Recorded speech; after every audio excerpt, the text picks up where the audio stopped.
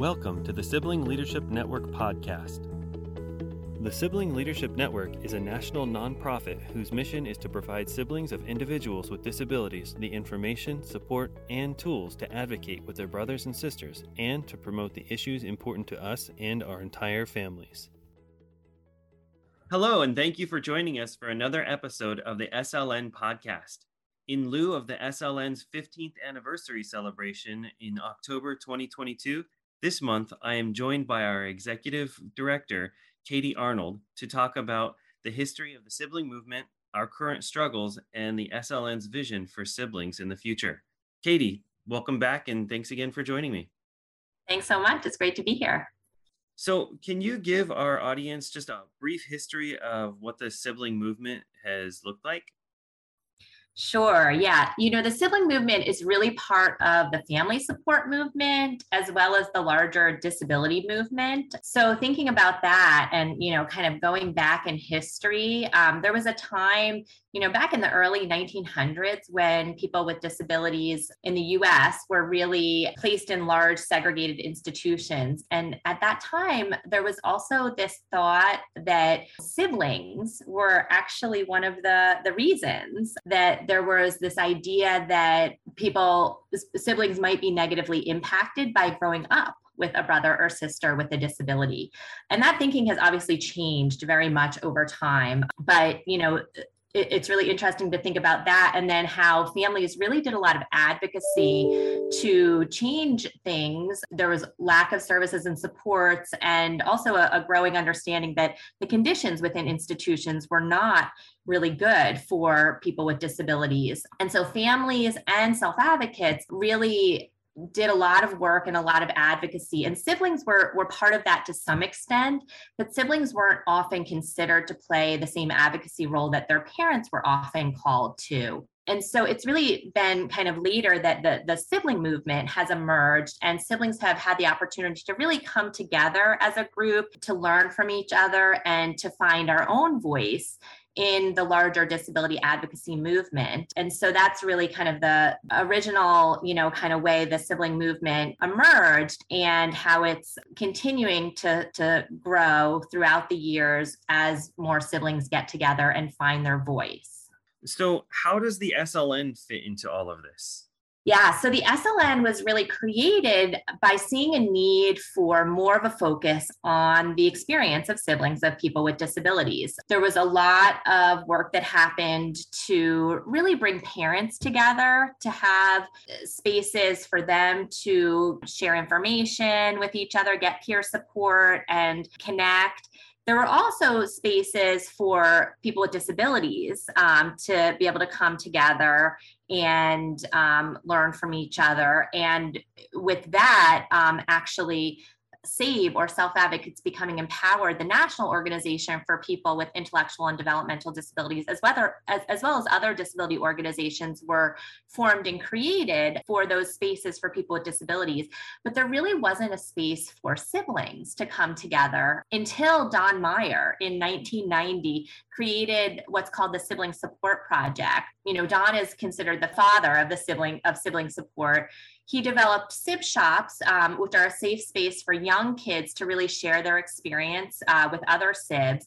And then Don created SibNet in 1996. And that was a way for, siblings across the country and around the world to be able to connect with each other. And that was the real emergence of the first time many siblings were connecting with another SIB, meeting each other, learning from each other. And so over the years, through more connections and more adults really meeting each other at different conferences or different events, there was this understanding that we need to create something specifically for siblings. There's a need there. And so with that, there was a national gathering that was held in 2007 where the Sibling Leadership Network was born. And the conference really brought together siblings and sibling supporters from across the country for 2 days of dialogue and action planning. And that's where the mission, the purpose, and the values of the SLN were formed. Also, working groups were developed around three key areas that the group identified as needs: support and information, research, and policy and advocacy. Everyone at the conference got to choose a work group to participate in, and they were active after the conference to develop recommendations in those three areas. Those three areas that were created at the inception of the SLN still serve as the pillars of the organization, or the legs on the stool, as we sometimes refer to it. So after the first two SLN conferences, we had a group that developed the organizational structure.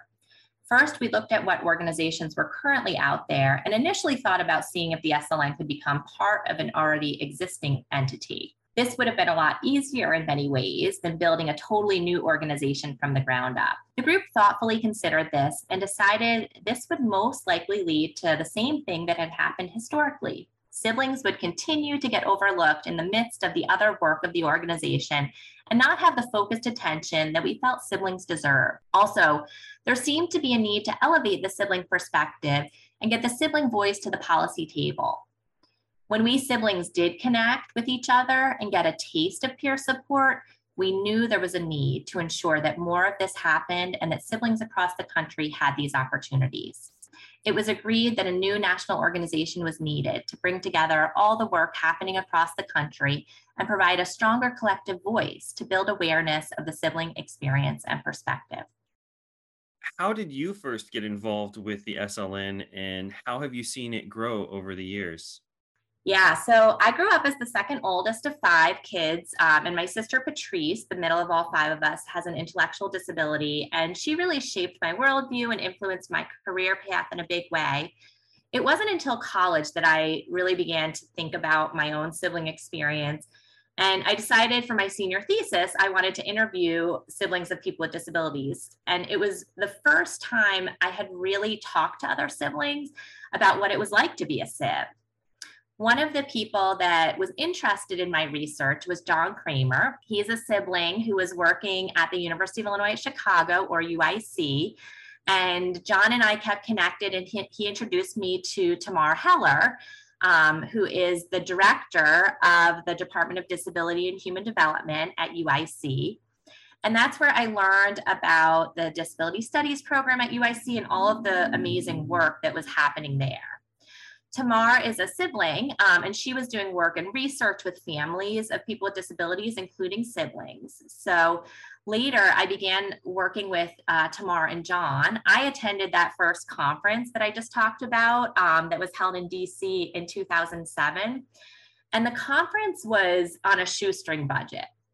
I mean, we thought we were going to lose money on it. It was a little scary, but we knew it was so important to really bring siblings together. So during the conference, there was a mouse that started scurrying around the room and just freaking people out. And we complained to the hotel, and we got the entire room comped, and it was the only way that we broke even on the event. So while we were mortified at the time that there was like a mouse there at the conference, now we really laugh about it as a fond memory from our first national gathering. So that was like my first start. And then I got connected to all these other great people. I mean, the founders of the Sibling Leadership Network are Tamar Heller, Don Meyer, Tom Fish, and Ann Kaiser, along with John Kramer. And I came in, helped to work with that group of team and others. It was growing. There was a lot of interest, but we really didn't know how to start or what to do. So we looked to our brothers and sisters with disabilities as an example.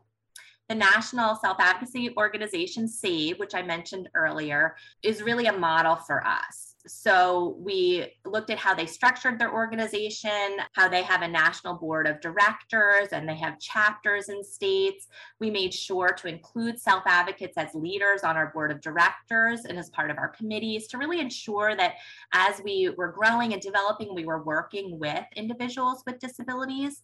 And then in 2010, we created our first official board of directors. We incorporated as a nonprofit organization, and we actually had some chapters start before the SLN was created, and then we really nurtured the growth of additional chapters throughout the country because the chapters are really the grassroots of the SLN, where that more personal contact happens. And each of our chapters has its own feel and flavor. Over your years as executive director of the SLN, what have been some real game-changing resources that you have seen siblings get some real benefit from?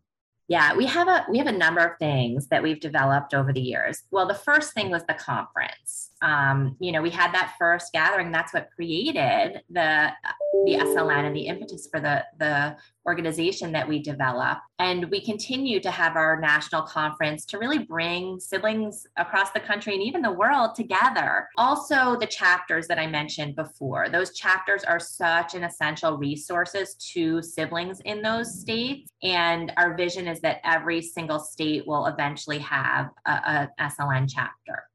Other things in terms of resources are future planning resources. Planning for the future is such an important issue for families as the person with a disability gets older, the parents get older, thinking about transitions of care and caregiving. So we have developed resources for that. We also have a newer SIB to SIB mentoring program, which has been modeled off of the parent to parent program, where it's really pairing up siblings with each other for peer support, for information sharing one-on-one. And that's been really successful and just a wonderful resource for siblings. And then two other resources that have been great that are also newer and are growing are our symposiums. Symposiums are a safe space that siblings have a chance to meet virtually to connect on a topic. We have them on different topics, and we have an expert kick the topic off briefly, and then really just have a forum for siblings to be able to talk with each other about that topic. And then these podcasts. They have been a really great way for us to get information out to a wider audience of siblings, parents, and other family members, as well as professionals, to really learn more about the sibling experience. What are some current issues important to the sibling community? There are a number of issues. The biggest one is future planning, family future planning. I mentioned that before. We've developed some resources on it. But, so many families worry about what's going to happen in the future, what's going to happen as everyone's getting older. What does the person with a disability want for their future? How do you transition caregiving and support and advocacy from parents to siblings? And we really have discovered that it's so important for families to start the dialogue early and to give everyone a voice and a choice in the process. Future planning also, when you think about that, that is connected to so many other issues that the SLN is working on to educate our network and advocate around issues of access to healthcare for people with disabilities, housing options, employment opportunities, the whole gamut of, just navigating the service system, which is really challenging for families and people with disabilities, and really trying to get information out to our network about that, but also try to advocate to help systems of support work better for families. So really, a lot of the issues are around family support and family caregiving. And that is where, the SLN as a national organization, I feel like we have been growing in our advocacy power and capacity as we grow our network, and also the ability to really just get information out about these important issues to so many people within our network. What is the best way for anyone listening to get involved? Yeah, you can join our network online. Our website, siblingleadership.org. It's free, it's easy. You can just sign up on the website. You don't have to be a sibling to get involved. Sibling supporters are anyone who supports siblings, including family members, professionals, friends, and colleagues of siblings. And when you join our network, you'll become connected to the larger sibling movement that's happening across the country. And you'll also help strengthen the sibling voice so that together we can affect even more change. When you sign up, you'll get access to our electronic newsletter and really get to keep up on what's happening with the sibling movement. So feel free to join at siblingleadership.org. How have siblings from the BIPOC community and other marginalized communities helped shape the SLN? While we've had SIBs from the BIPOC community be part of the SLN from the inception, we've really been intentional about creating a safe space where siblings who are Black, Indigenous, and other people of color, and siblings from other traditionally marginalized, underrepresented communities can join together to share stories, to learn about resources, and receive information, validation, and support. We've partnered with two other organizations to launch BIPOC sibling roundtables. And these roundtables have featured some remarkable individuals who've shared their experiences and perspectives as Black, Indigenous, and other people of color who are navigating life as siblings of people with disabilities. Also, we created our Sibling Leadership Network Equity and Inclusion Scholarship Fund to really remove financial barriers for siblings from all walks of life to attend our national conference. And through the generous support of donors, we had 30 scholarships that we provided to people from 14 different states and 5 different countries to attend our virtual SLN conference last summer. And then we've also created a diversity, equity, and inclusion committee that's currently putting together a speaker series around cultural humility to educate our network about ways to acknowledge and address implicit bias, combat racial inequity and racism, and increase diversity within the network. That's just a little taste of what we're doing, and we're continuing to do more in that area because we know it's so important. So, this year marks the 15th year that the SLN has been doing its work. Can you let the listeners know how we will be celebrating and how they can participate?